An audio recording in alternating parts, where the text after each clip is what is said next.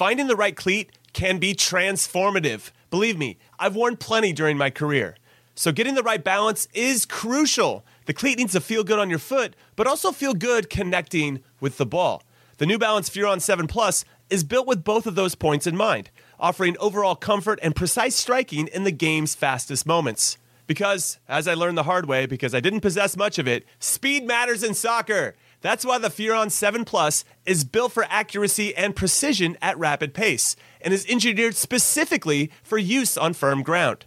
Why is this the ideal cleat, I hear you ask? Well, not to get too scientific, but the Furon 7 Plus offers a lightweight yet supportive hypo-knit with mesh lining upper construction and is paired with offset lacing for a truer strike of the ball, which is a long way of me saying that your game will immediately get better when these are on your feet. Learn more and purchase the Furon at newbalance.com. Robert Half research indicates 9 out of 10 hiring managers are having difficulty hiring. If you have open roles, chances are you're feeling this too. That's why you need Robert Half. Our specialized recruiting professionals engage with our proprietary AI to connect businesses of all sizes with highly skilled talent in finance and accounting, technology, marketing and creative, legal, and administrative and customer support. At Robert Half, we know talent. Visit roberthalf.com today.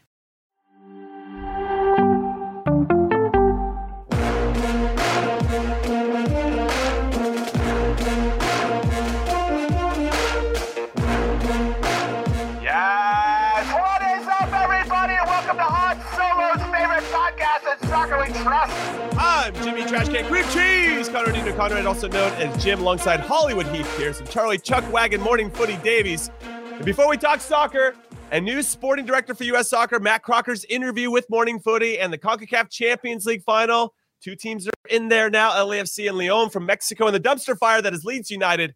I just want to say May the 4th be with you both, Chuck and Harry. I love Star Wars growing up. And I got to relive some of that wonder through my kids who actually love episodes 1 through 3, which makes me question if they're actually my kids because I don't share in that love. But we were all kind of like, what the F? Once Princess Leia flew through space in episode 8, we all wanted to walk out of the theater, just defied logic and anything that I related to Star Wars. And this isn't a Star Wars podcast, but I did want to get, like, what was your favorite movie or current series of Star Wars? Chuck, I'll come to you first. Do you have one? I would say my favorite would be The Empire Strikes Back. Ooh, good choice. Good choice. I knew that's why we were good friends. Amazing. That was amazing. Good choice. There's a lot working in that one.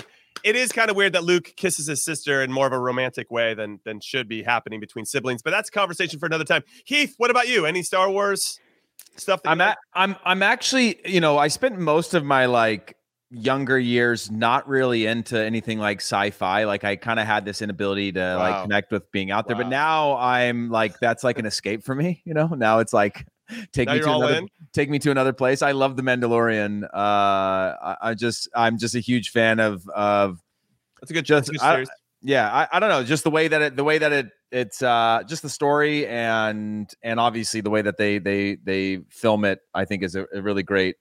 Just for me, I love it. I watch it again and again. So, all right, appreciate you guys. Good shouts. Yeah. Empire Strikes Back and The Mandalorian. We can all continue to be friends. If you had said anything else, there could have been cause and reason to not be friends anymore. But we're all good.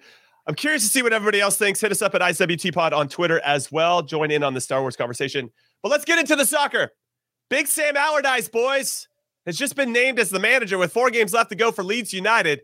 This is his 9th Premier League club that he has managed, and usually he gets brought in to save the day, and he's done that pretty successfully over the years. But his last one against West Brom, he did not. He took them over in 19th, and they finished in 19th and got relegated. He hasn't had a job since, but the 68-year-old is undeterred. He actually said this in his press conference. Let's take a listen to these claims by Big Sam Allardyce. I think that I am old and antiquated, which is so far from the truth. I might be 68 and look old, but there's nobody ahead of me in football terms. Not Pep, not Klopp, not Arteta. So it's all there with me, and I share it with them. They do what they do. I do what I do. But in terms of knowledge and depth of knowledge, I'm up there with them. I'm not saying I'm better than them, but certainly as good as they are. Okay, so we got Big Sam saying, and looking like the Emperor, by the way, if we're just going to keep the Star Wars theme going on, that he's up there with Pep and Klopp. And he threw Arteta into the mix. Heath, I'll come to you first on this. Nice. Arteta's got to be absolutely buzzing to be thrown into that conversation. He's got 4 games left here, Big Sam. Away to City, a home to Newcastle, away to West Ham, home to Tottenham. Do you think he can keep them up?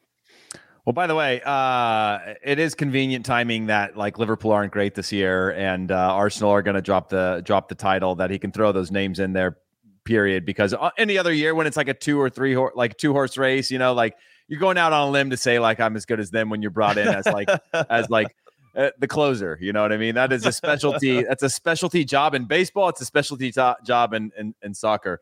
But I actually do. I think that there is a.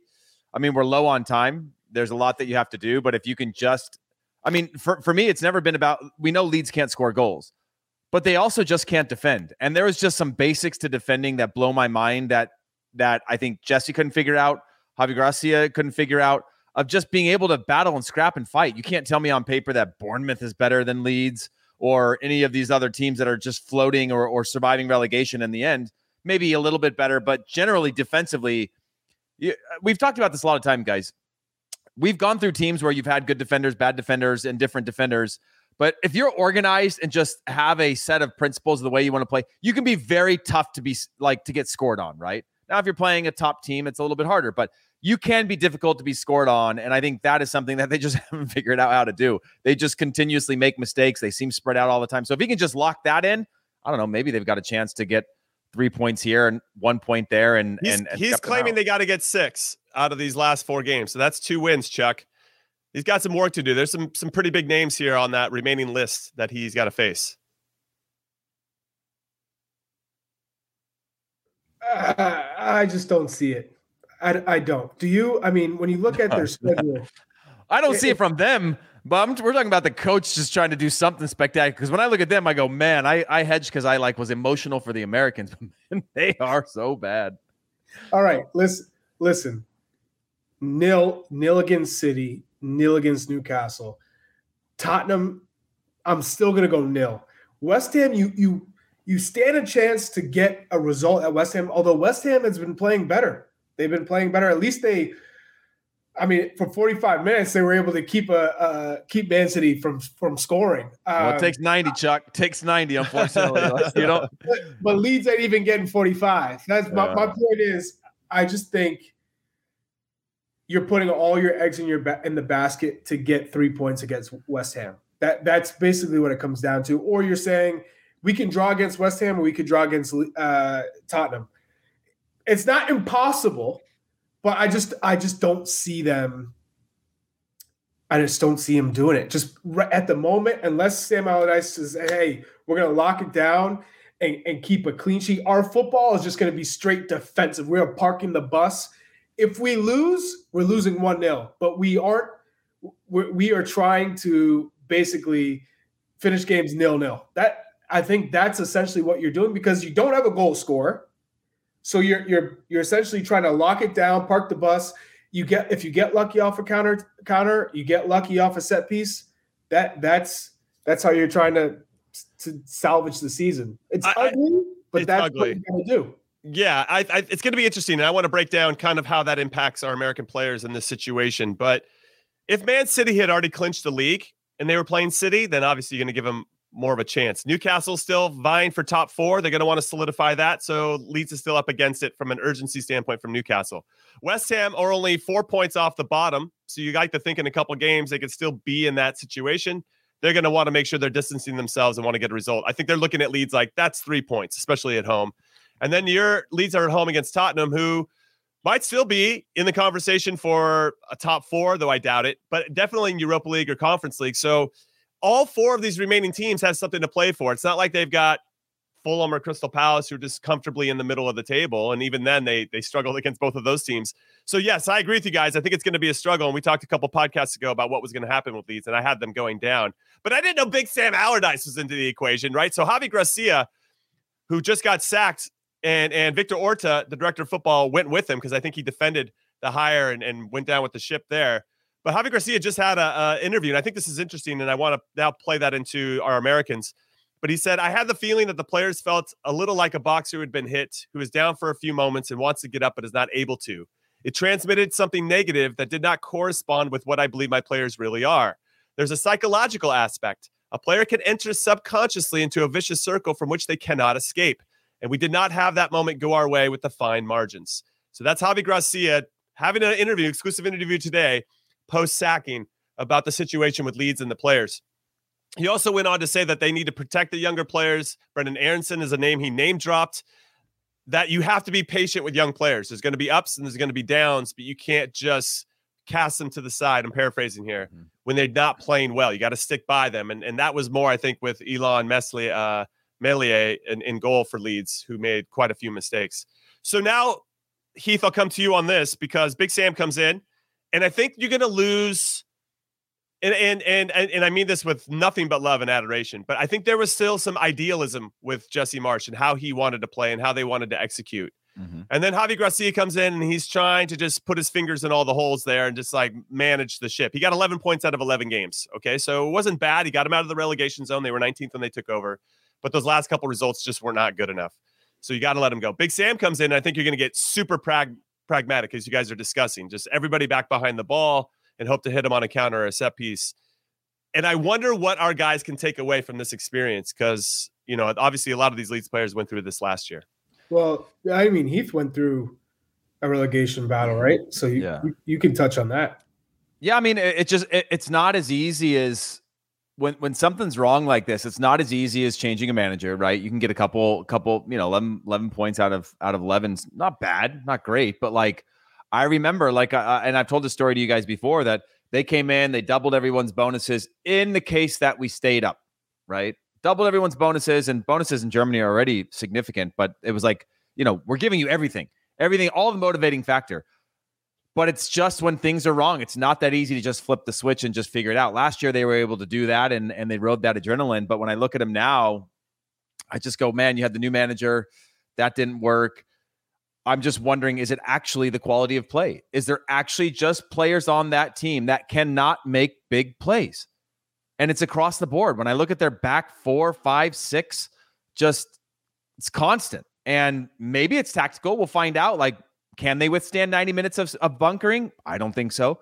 Can they press higher up the field to get their goals and take the risk, giving up that space in behind? I don't think so. And so it's just not always, I've been through it, and every motivating factor you would need, right? Except for a change of a coach, was presented to us. And we still didn't figure out how to do it. And we had a good enough team to stay in the league. We had, we had all those factors. We had shown phases throughout the year of quality, right? We lost our first, winless in our first 5 games of the season. And then we went on a run from there. And we were we were in the mix of it all. And with 5 games left, 5 points clear of relegation, we crumbled. So did you feel like, and could you see it with some of your teammates in that situation where some of them had just checked out, like they couldn't handle the pressure, it was just too big, or whatever it may be? Because I feel like, and this actually, when I look at Weston McKennie, he looks like somebody that's maybe checked out. Like, this isn't my real team. I'm on loan here. And maybe I'm reading the tea leaves in a way that I shouldn't be, because I think he cares. I think he's trying to do his best. There's no question about that. But it's just, there are times where maybe he could have done a little bit more. You could say that about any player on the team, but because this is a U.S. men's national team focused podcast, I want to kind of focus on our guys. Have you seen players kind of check out and maybe not give the necessary energy needed to get the situation back in control? I would say it varies from player to player because of your situation. Is your contract guaranteed for next year? Is your salary going to be cut in half if you get relegated? Because typically everyone takes a salary cut. It depends how much.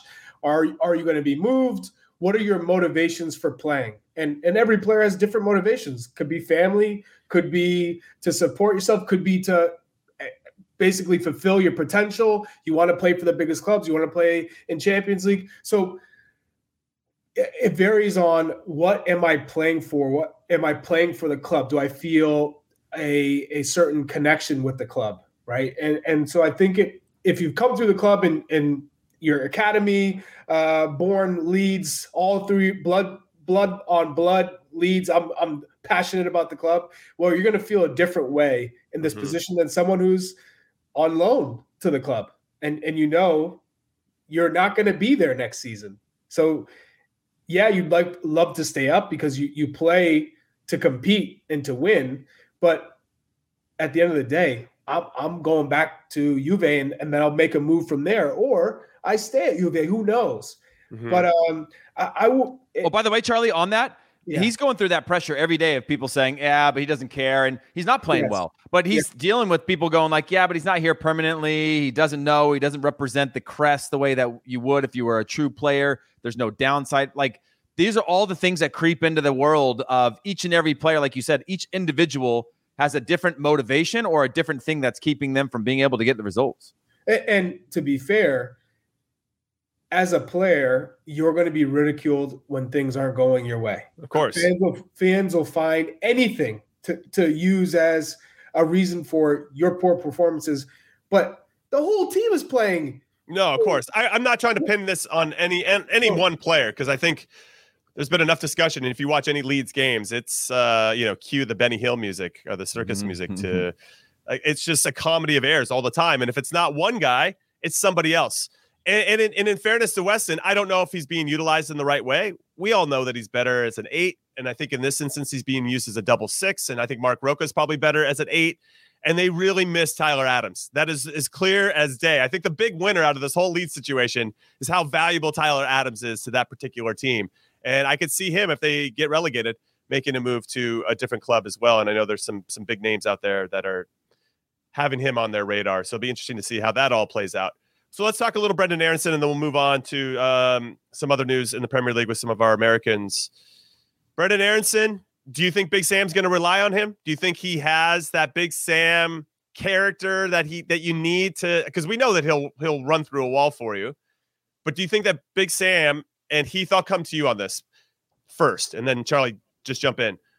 Do you think that the tactics that Big Sam is going to put out there, Brendan can execute in the way? Because we know he can hurt you on the counter. I mean, if he gets going, he can go. But this is a player that really hasn't been the same since the World Cup, and even he's acknowledged that publicly.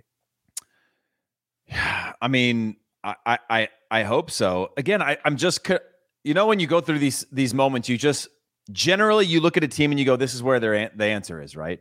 Maybe it's through winning the midfield battle. Maybe it's a good defensive line or a defensive 6 that can keep you in the matches. Maybe it's the fact that you've got an X factor of somebody that like you could scrap out and get you a goal, between your front 3 every couple of games.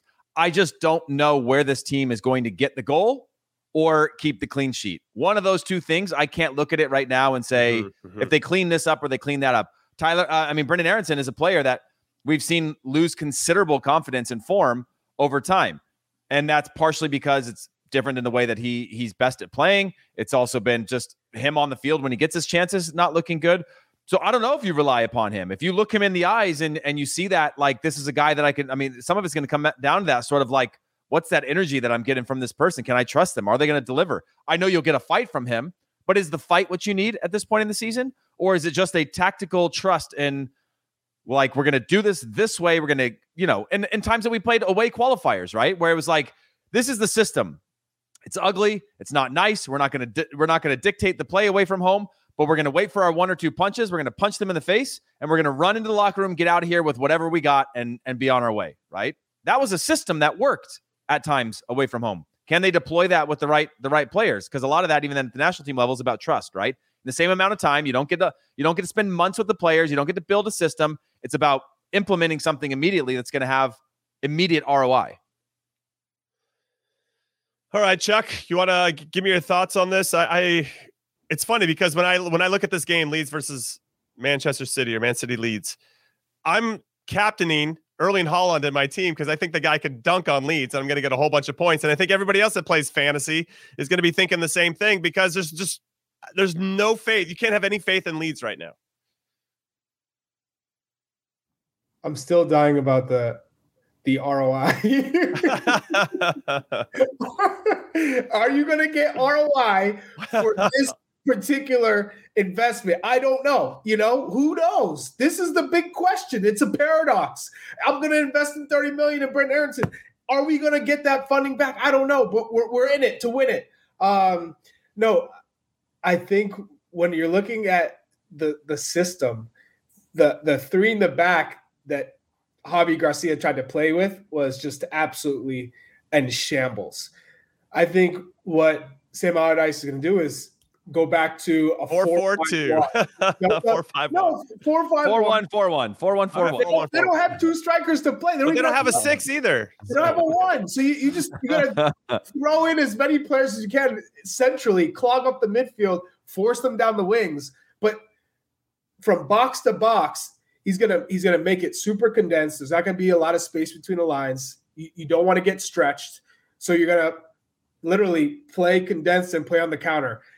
Rodrigo's your only real attacking threat, and obviously he hasn't been the most dynamic this season or the best, but Sinisterra and Rodrigo, you look at, are two players who are quicker than the rest. I wouldn't even say like they have that X factor in terms of you have pace. Jack Harrison as well.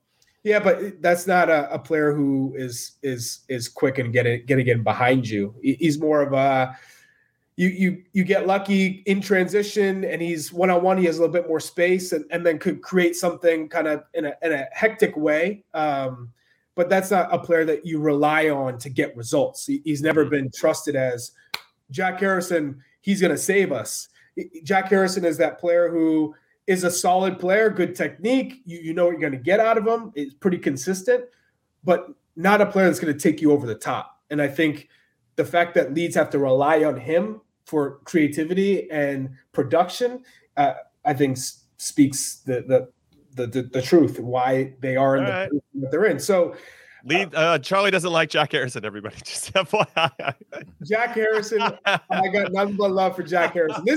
This kid went from New England prep school, high school like me.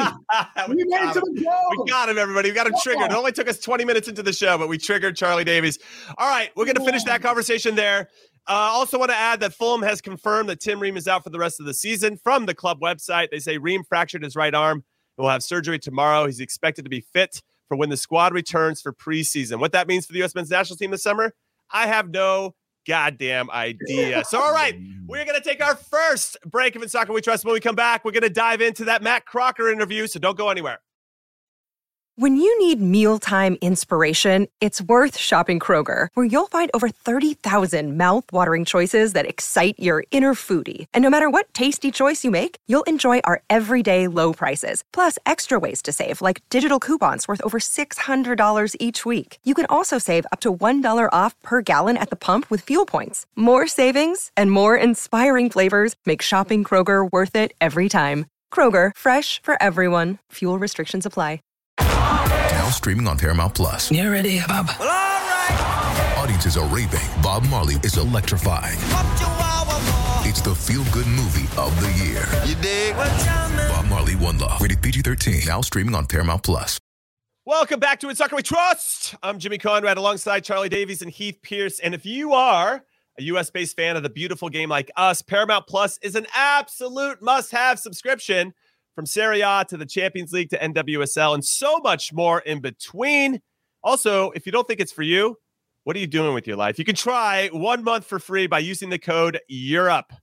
Yes, get in there. 1 month for free. Go make it happen. Go get all the games, especially with the Champions League knockout rounds in full swing. Semifinals coming up very, very soon. All right. We promised the Matt Crocker interview. Matt Crocker is the new sporting director for U.S. Soccer. And he got to sit down with our very own Charlie Davies and the Morning Footy crew to answer some, I don't know, hard-hitting questions. Did you ask him hard questions, Chuck? Talk to us. Give us a preface of this. Were you nervous before you talked to Matt Crocker? Were you ready for him? Did you get to ask all the questions you wanted? Give us your insight here, Chuck. I've been waiting for Matt Crocker my whole life. Are you kidding me? I've been sitting here waiting for U.S. Soccer to hire a sporting director. I was anxious. I was eager to ask these questions. Burning questions that we all have. I want to know the plan. We're all former national team players. We're part of the brotherhood. We want to know what the future looks like. Where Where are you trying to take us, and how are you going to take us there? That was my intention with this interview. And I guess before the interview, I was a little nervous because I didn't want to get generic answers. I wanted to hear. You're dealing with a pro, though. Like, he knows how to give you generic answers. Oh, the absolute pro of all pros. You couldn't shake him. He came in with like the absolute most confidence, and he gave you more information than you wanted, so much that you forgot what you asked. Okay, well, that's a good thing. That's a good thing. Well, we got the sound from this. We have a couple clips for everybody to listen to. And the first one is Matt Crocker answering what is the ideal U.S. men's national team coaching candidate. So let's take a look at that now. Southampton until the end of this month, and I've got some other key priorities, but it is a key focus, and my intention is to move as quickly as we possibly can to appointing a head coach. However, where that head coach currently is in terms of their contract situation, are they in work, are they out of work? There's so many factors that are currently outside of our control that means that things might move quicker or slower than we anticipate. So, to give a specific date is difficult, but it is my number one priority, and we are working as hard as we possibly can to make sure that happens quickly. So if you had the opportunity here comes Chuck, to hire any manager in the world, who would you hire for this group? Good question, Chuck. I would hire a head coach who could tick the following boxes. So, for example, He dodged it. I would talk about give me a name. Behaviors. So, a coach that would be brilliant, give you a name, both in attacking and defending transitions. I'd appoint a coach that had a data set of high performance in points per game that could win games. I'd be hiring a coach that. Do you think he has somebody in mind, though, Chuck? The age of the team over time, and it develops players and sees that as a brilliant opportunity. International player. I'd be appointing a coach that tactically could play the style of player that I just talked about there, that could hurt teams with quick, fast attacks, but also could develop and grow and develop momentum in games and be able to be comfortable on the ball. And then probably the final piece, is a coach that would be a brilliant leader. So does this coach even exist? Is this like a real person he's talking about? Get their kicks through. Supporting it's literally the definition of a coach. Like, these are I need this coach to do all these excellent things and do it well. We have to play as pretty as possible, and we need to win. And finally, I think the best thing is a coach that wants to come in. Not somebody that just wants to come in and look at 2026 as a brilliant opportunity for them. I love it. But sees beyond 2026 about this sort of big long-term legacy piece of becoming US number one sport and the part that soccer or football can play and the impact that he's not shy in giving an answer, that's for sure, to changing that dynamic and creating some new history. So it's almost that's the type of person I'm really excited to be going and trying to find them as quickly as you possibly can. That is one tactic when doing interviews, for sure. So Chuck, when listening to this, and I said it during, but obviously we're hearing him at the same time, so I don't know how that's going to sound in podcast form as we talk over him. But do you feel like he has somebody in mind, and now he just kind of has to wait it out to see what the contract situation? And if that's the case, it feels like it's somebody that's based in Europe. From the conversation, I like to think that the coach he thinks would be a great fit is in Europe and is under contract. And maybe his contract is either coming up to an end this summer, or it's got one more year left, but there's maybe some wiggle room where he can leave that contract and take over a national team. So obviously I'm hopeful that's Carlo Ancelotti. Whatever happens, I would take Ancelotti, by the way. We haven't thrown him into the conversation. But no, absolutely no disrespect to Jesse Marsch. But I do not want to see, after all of this, Jesse Marsch name. Charlie said no disrespect to Jesse Marsch, but I absolutely do not want to see him as the coach. Charlie hates Leeds and Jesse. Jeez, he does. Hates Leeds. Jack Harrison. He's taking called Charlie today. a passionate fan of the club, and everything that goes wrong has to be addressed. Charlie would have stopped and given that kid an autograph. Listen. Hear me out. This is all I'm saying. Hear me out. Okay, we go from Bruce Arena to Bob Bradley. Bruce Arena gets us to a quarterfinals, and I think awakens the U.S. fan to let people know that we can compete on the world stage against the biggest clubs, that it's a possibility that we could win something. Bob Bradley gets us to a Confederations Cup final, a FIFA Cup final, and out of the group as first place with England in the group. So we're making these steady steps of becoming, making noise on the world stage. Klinsmann got us out of the group of death in 14. And we hire a foreign manager. I love that guy. We look how far we've come. Now let's get a European perspective. Let's hire a foreign manager, Jurgen Klinsmann. We take a step back out in the second cycle. So we realize, maybe we should have just done one cycle, not 2 cycles. Then we get to this point where we don't qualify for the World Cup. So we hire a young, up-and-coming American manager who has. Well, we actually had 2 names that had success with us previously, Klinsmann and Arena. We didn't qualify with those 2 guys in charge. I just want to throw that out there. Don't want to take that up, but sure. Just adding that to the narrative. That's all. We go in a new direction, right? We hire a coach, young coach who. Oh, we had no coach for a good while. Yeah. But then put some respect on Dave Sarakin's name. Come on, man. Well, he was the interim coach, but you know what I mean. I didn't see him at the coffee shop.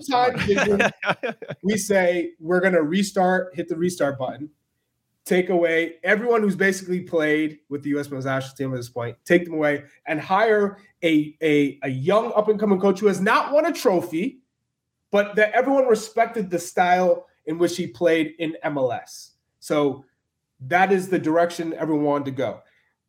For whatever you could say, that's horrible decision, but he took a young group, a nucleus, and got them into a World Cup, and then got them out of the group stage, which is what everyone wanted.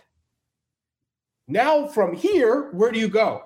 There's not, in my opinion, an American manager that could take this group right now and get them to play better than where they were in this past World Cup. So okay. I think this generation, more players are heading to Europe to play for these big clubs. But in general, it feels that the movement is to play in Europe, to be in those environments, which is awesome. Can you get a manager who's respected in those environments to take this group to the next level? That would be my hope. All right. So and Heath, I want to get one more Matt Crocker piece in here, and I want to get your thoughts on what he says. But this is Matt Crocker on the biggest challenges that he expects to face as the new sporting director for U.S. Soccer. Let's take a listen. Challenges. When you look at this youth program from the national team, both the men and women's, what are some of the biggest challenges? Yeah, Good question, Chuck. Biggest challenges for me is to understand, I guess, the size of the country and then some of the complexities that go with it.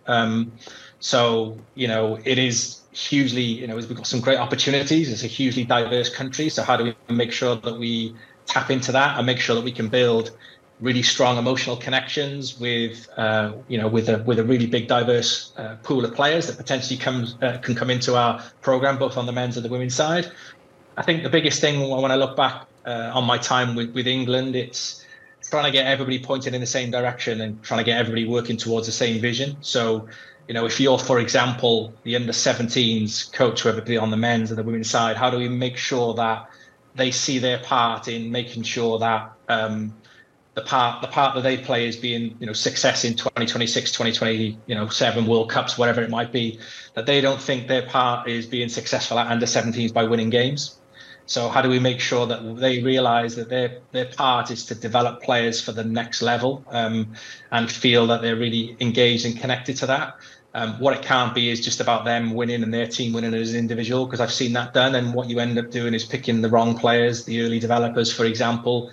And my job is to make sure that we've got a really robust strategy, that we have a proper selection and audit process to make sure that we select the right players for the program, irrespective of their size. But we know that long term, they're going to have had the development opportunities to be successful in the future. And that's when it counts. So making sure the coaches understand the part that they play in that is going to be really, really important. I want to jump in, and Heath, I want to get your thoughts on this. But the thing I think about is, okay, he's as a sporting director setting the parameters of this. But when you have a head coach of either one of the national teams, men or women's, if they want to play a specific way, they're going to be looking to attract different types of players. But if you then hire a different coach for the next World Cup cycle, that could be completely changed based on the style and methodology of that particular coach. So I find that interesting in how he keeps some consistency with that type of messaging. Yeah, I mean, I fully agree with you. That's the hardest part, right? Is we're looking at this now going, who's going to take, I think we have gone a step forward. Who's going to continue to move forward without having to rebuild the blueprint every single time with a new coach? The thing that I was most excited about that he actually said in that answer, which I think had some substance, which was the developmental model, right? I don't think it's U.S. Soccer's job to develop players, but it is U.S. Soccer's job to identify and monitor and continue to create pathways and opportunities for players. And so when he talked about winning not necessarily being the thing, I think he's spot on. We miss a lot of players through our development pipelines because the emphasis on winning. We know that at the youth level, it's all about winning and blah, blah, blah, blah, blah. We know that. We don't need to go over that right now. But at the national team level or at the elite level, it's still an issue. Jimmy, I know that you have your A license, and when I was going through my B license, and I'm not sure where they may have just given Charlie like an honorary UEFA A and another A and stuff like that, just for being like knighted in a That's how he got on morning footy regularly. Yeah. Pretty sure he's got an honorary Harvard degree too, as well, just for being Chuck Davies and honoring him with his presence. But like, Antal Vergeer, who with U.S. Soccer, one of the things he talked about is at Ajax specifically, you had players that were up and down 2 age groups, right? You could be 16, 17, completely underdeveloped, but a super talent, right? So underdeveloped, meaning physically you can't meet the demands of the game for the U17s, and they put you with the U15s. And there's this constant shuffling of players and monitoring of the physical, emotional, like all these different parts of development that I think are really important that get overlooked when it comes to, I need to put the best players on the field today at the youth level because we got to beat the team that we're playing against versus the mission or being able to go through that pathway to identify, nurture, not necessarily develop because you don't have them that often, but develop through their relationships through their club systems. I think that's a really unique perspective that I think a lot share, but maybe not all have shared. Because you guys know, once you're the coach, it's not always that easy to go, well, I need to be able to be competitive, but also do this other thing over here. You're going to lean towards the thing that's going to keep your job, right? Mm-hmm, mm-hmm. So Chuck, I also liked what he said about early developers, that at times coaches will gravitate towards those players to Heath's point and what he was saying, because it'll help you win. But there might be other special players within the player pool at a young age that you can see they've got it. They're just not ready yet. And so it's going to be really interesting to see how we bring those particular players along. And I do find it interesting that he says that it's not up to U.S. Soccer to develop players, but to create pipelines and platforms for them to succeed. And I think you're right on that. It's just I hadn't heard that in a while. And I feel like U.S. Soccer did have that, though, for a while, though, Heath. You know, the Development Academy, they were taking on that responsibility. So I guess in many ways it's good that MLS and USL and other NWSL are taking on more of that development and academy building. But yeah, Chuck, any thoughts on that? I'm sure you've already talked about it on Morning Footy, but we want to hear it fresh from you right now. Yeah, I will be happy to speak on it. And I'm glad that Heath is acknowledging the kids of the country that are hopeful professional soccer players in the future, because he doesn't like to wave or sign autographs. Well, hey, that, you know, like Charlie, the reason those kids made it because they faced a little adversity. You know what I mean? Imagine every kid just got what they wanted all the time just because they showed up in a full kit, standing in a hotel. Hey, you know what I mean? Got one, Jimmy. Got him. You got hooked up Marlon right there. Jimmy. That's a callback to like a podcast. Lived and died by a chip on his shoulder. Imagine if Jimmy didn't have the chip; he would just be that kid in the lobby. What if all those professional athletes signed autographs for me? They signed his shirt every time. Jimmy would have been like, "Yeah, I basically own this place." You know what I mean? I knew I could trigger him. I knew my entitlement would be coming out of my ears at that point. I knew I had to get. You got him. You got him. Got him. You got there. Well, I actually think U.S. Soccer is responsible for the development of kids in this country, but they're not the only ones. And I think they were putting it on themselves to be the only ones for a while. I think they certainly are, because U.S. Soccer is a nonprofit. So everything that they bring, they have to reinvest back into the country, into the programs, into continuing to develop the game. So they should be responsible for helping find talent, develop talent, give them a foundation, a safe playing spaces, along with the U.S. Soccer Foundation. But in terms of MLS being a part of it, USL, everyone should be swimming in the same direction. And I think that's what is really important. And if Crocker can align all of these corporations and organizations, entities to be in the same kind of wavelength in terms of developing talent, finding talent, giving them a structure. It goes back to us when we were playing in our youth days. There was club and there was ODP, and that was it. There was no AYSO and development here and academy league here. It's all one. And I think it made it a little bit easier to find the gems because everyone's playing in the same leagues within that state. And then you could just, whereas now it's very fragmented. Very. And so having the scouts being able to ID talent and knowing what talent is, because at a young age, it's not who can run the fastest and who's the strongest and who can shoot the furthest. It's more about your thought process and your technique and positioning, because some kids, they just have it in them. But because they're maybe smaller or not as strong, they get left out. And so Crocker being able to help U.S. soccer landscape identify talent at such an early age and just giving them the right tools, that will be a massive step in the right direction. So that's what I'm hoping for with Crocker. And I think we all could see that Crocker is quite the talker. I mean, he is. Look at Mr. Ryman over here. Guy. It's incredible. Yeah, the one stat that I throw out to everybody, and the one that I find fascinating as it pertains to youth development, is that in a 90-minute game, an average pro will touch the ball for 2 minutes. So, and you'd like to think that youth kids touch it even less because they don't have the wherewithal or the first touch to control it as well as a professional. So what are the kids doing in the rest of the time? How are they understanding spatial and situational awareness, team shape, all that type of stuff? And I think our kids are getting better technically, but I don't always know if they're getting better on the tactical side of the game. But that's a conversation for another time. Probably a whole podcast to dedicate to that. All right, we're going to take our second and last break of In Soccer We Trust. When we come back, we're going to talk about the CONCACAF Champions League. We have our two finalists, and apparently Messi to Inter Miami. Is that going to happen or not? I don't know. We're going to get into it and talk about what's happening. So don't go anywhere. On May 23rd. I want to go back to normal. What's normal? The Paramount Plus original series, Evil, returns. We've already hunted werewolves and demons. And now what? A baby Antichrist? Okie dokie. Prepare yourself. You will not beat us. For the end. I have visions of hell. Make it stop. Make it shut up. You're not gonna survive this. Evil, the final season. Streaming May 23rd. Only on Paramount Plus.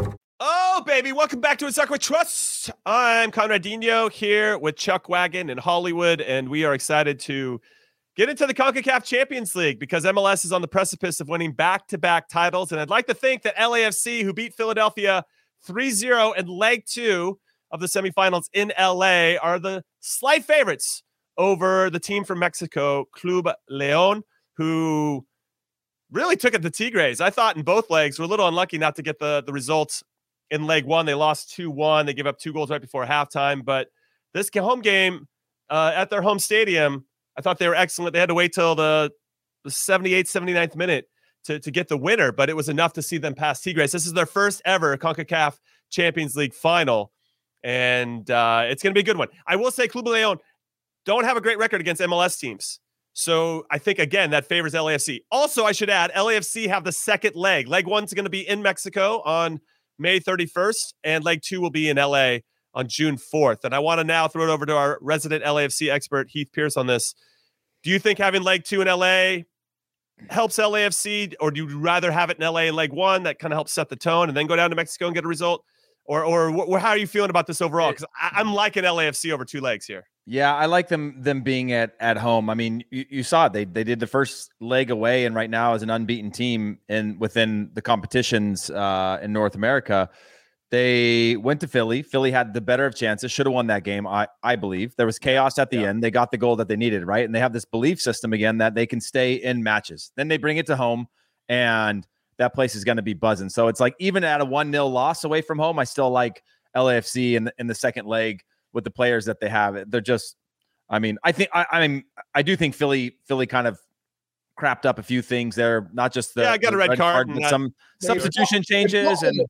Yeah, I think that they just didn't find a way to kind of do the Philly of the past. And, some of that is, again, like, Bedoya stayed on. I think Bedoya is at an age now where, you take off a Jack McGlynn. There's instead of a Bedoya and things like that, where it's the legs there, the miles they're putting on a player like him, I just think is unsustainable into the future. He doesn't like Bedoya. No, that's right. put his flag in the ground. We'll see.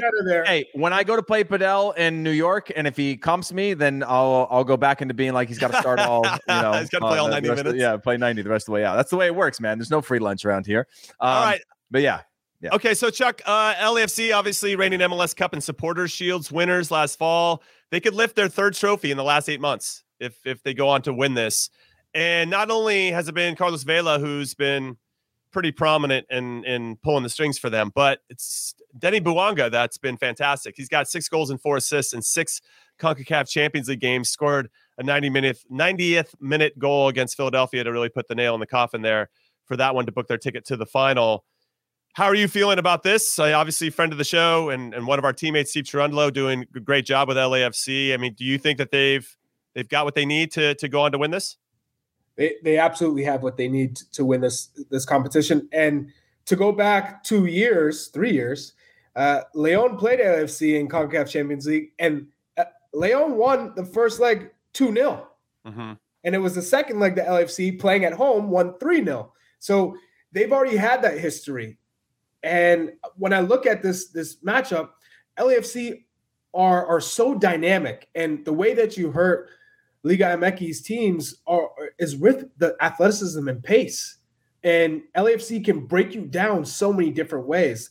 I mean, not only Denny Buanga is he playing phenomenally right now, MVP for sure at the moment, Carlos Vela, but Timothy Tillman is an absolute beast as well. And we've seen what he's added to this LAFC side. Opoku has started to develop and show why he was initially signed. So I'm really feeling this LAFC side. I think Steve Cherundolo has managed it perfectly. I mean, even going back to having Gareth Bale and Giorgio Chiellini and integrating them in the squad at the right time, knowing that they're not sharp and match fit, and dealing with the travel, which they haven't been used to, but also not alienating players in the squad already.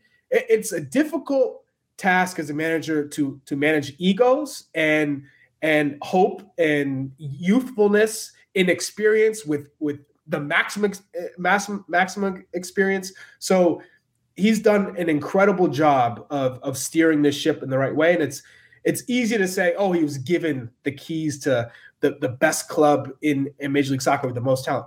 It doesn't work that way. You have to be able to navigate and have the dialogue with each player and get everyone to buy into your philosophy. So kudos to Sven and what he's been able to do. We love Sven.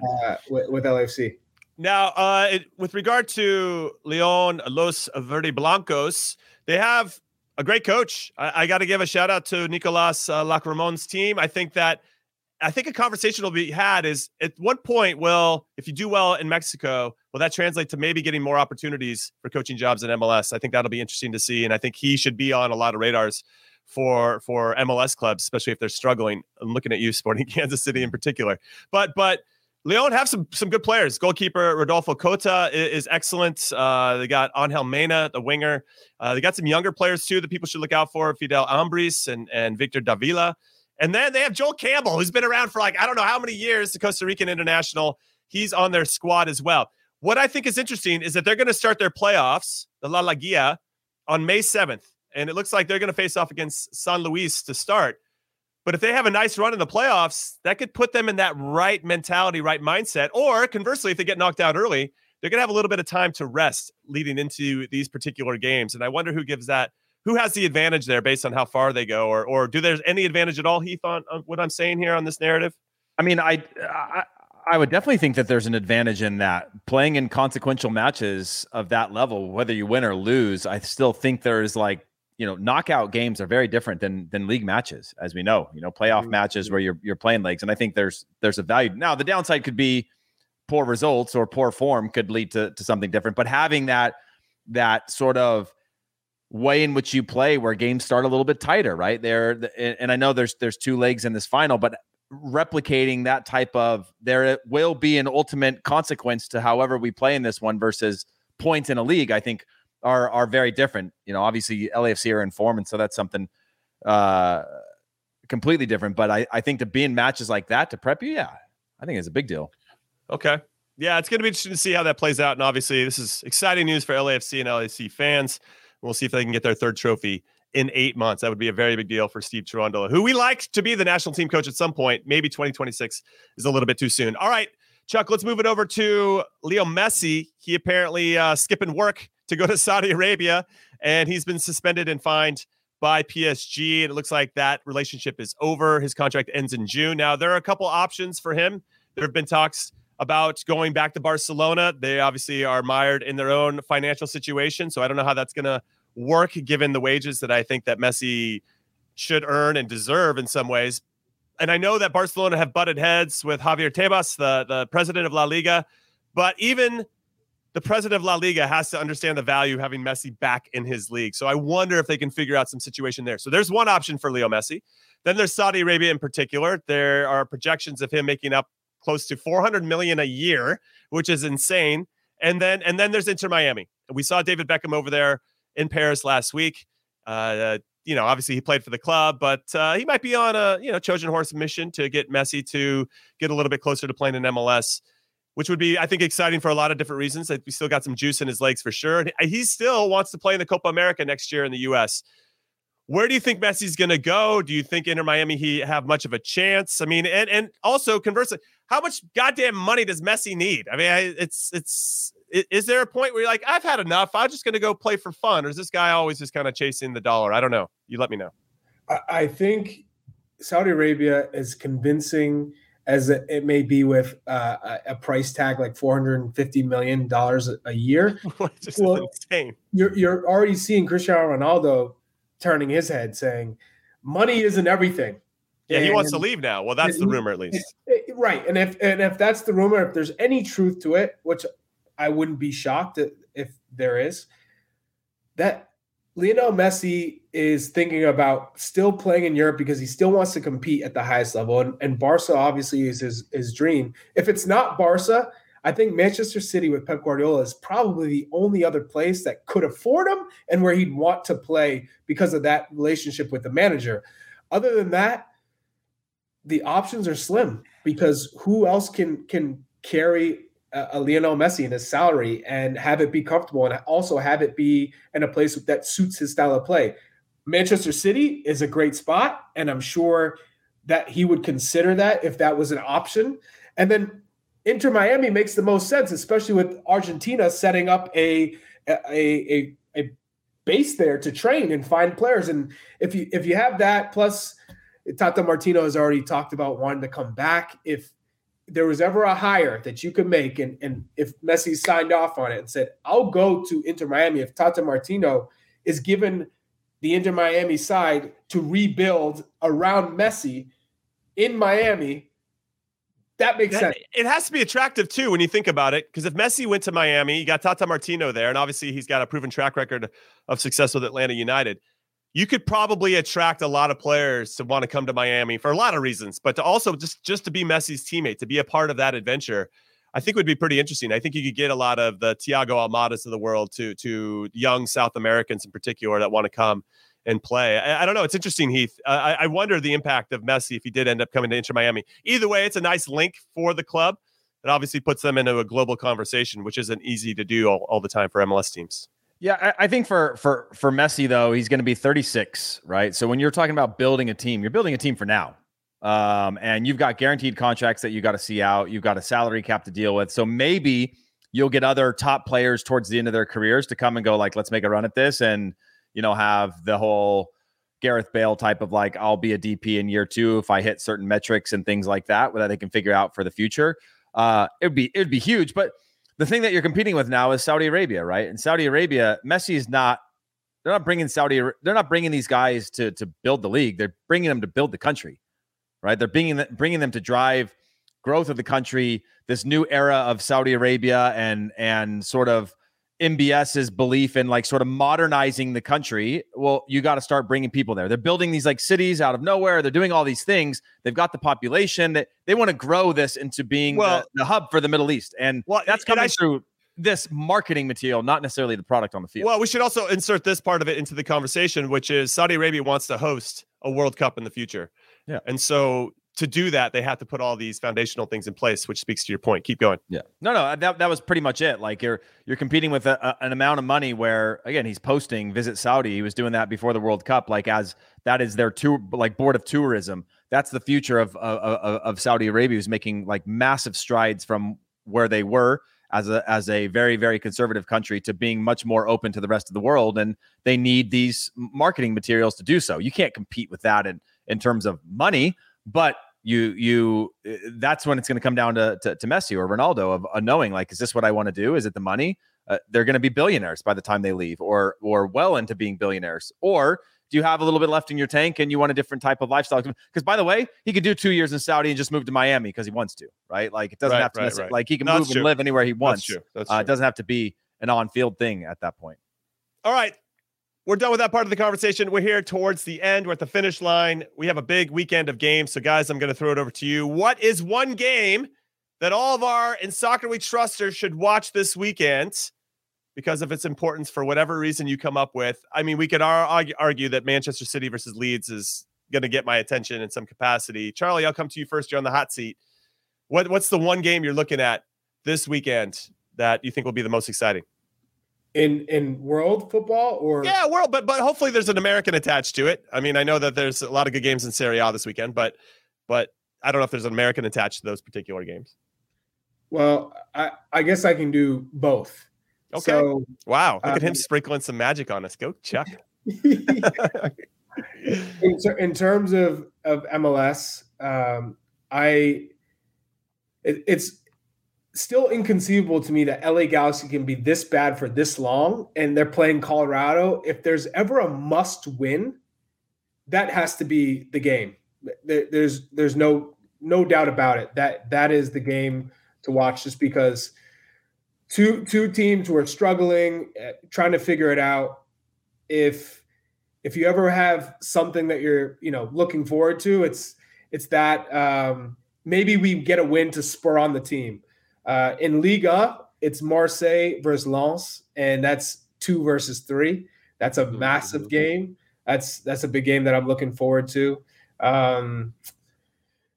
I know there's no Americans there, but Frank McCourt owns Marseille, so that's all right. There he goes. He found the time. Hey, Reims Lille. That's Balogun Weah matchup this weekend. That's a good one. That's a good shout. I like that one a lot. Which clearly Charlie doesn't like Americans anymore. He just wants the big games. Well, what I find interesting is that in Spain you have Almeria on 36, Cadiz on 35, Valladolid on 35 points. Valencia is 1 point out of the 1 spot out of the relegation, so with 34. Getafe's on 34 and Espanyol's on 31. Getafe and Espanyol just got wins in the last one. So anything Valencia is doing is something I'm paying attention to, and they're away to Celta Vigo to kind of see if Yunus Musa and his crew can get out of this dire situation. Celta's lost 4 out of their last 5. So there's a lot going on, obviously, as we get near the end of the European seasons. How about you, Heath? What are you looking at? Newcastle Arsenal, we got Matt on the bench. Yeah, that's true. That's true. It's my squad. But what are you saying? American ownership groups. Charlie's just reaching out there to get to put his favorite games on the old.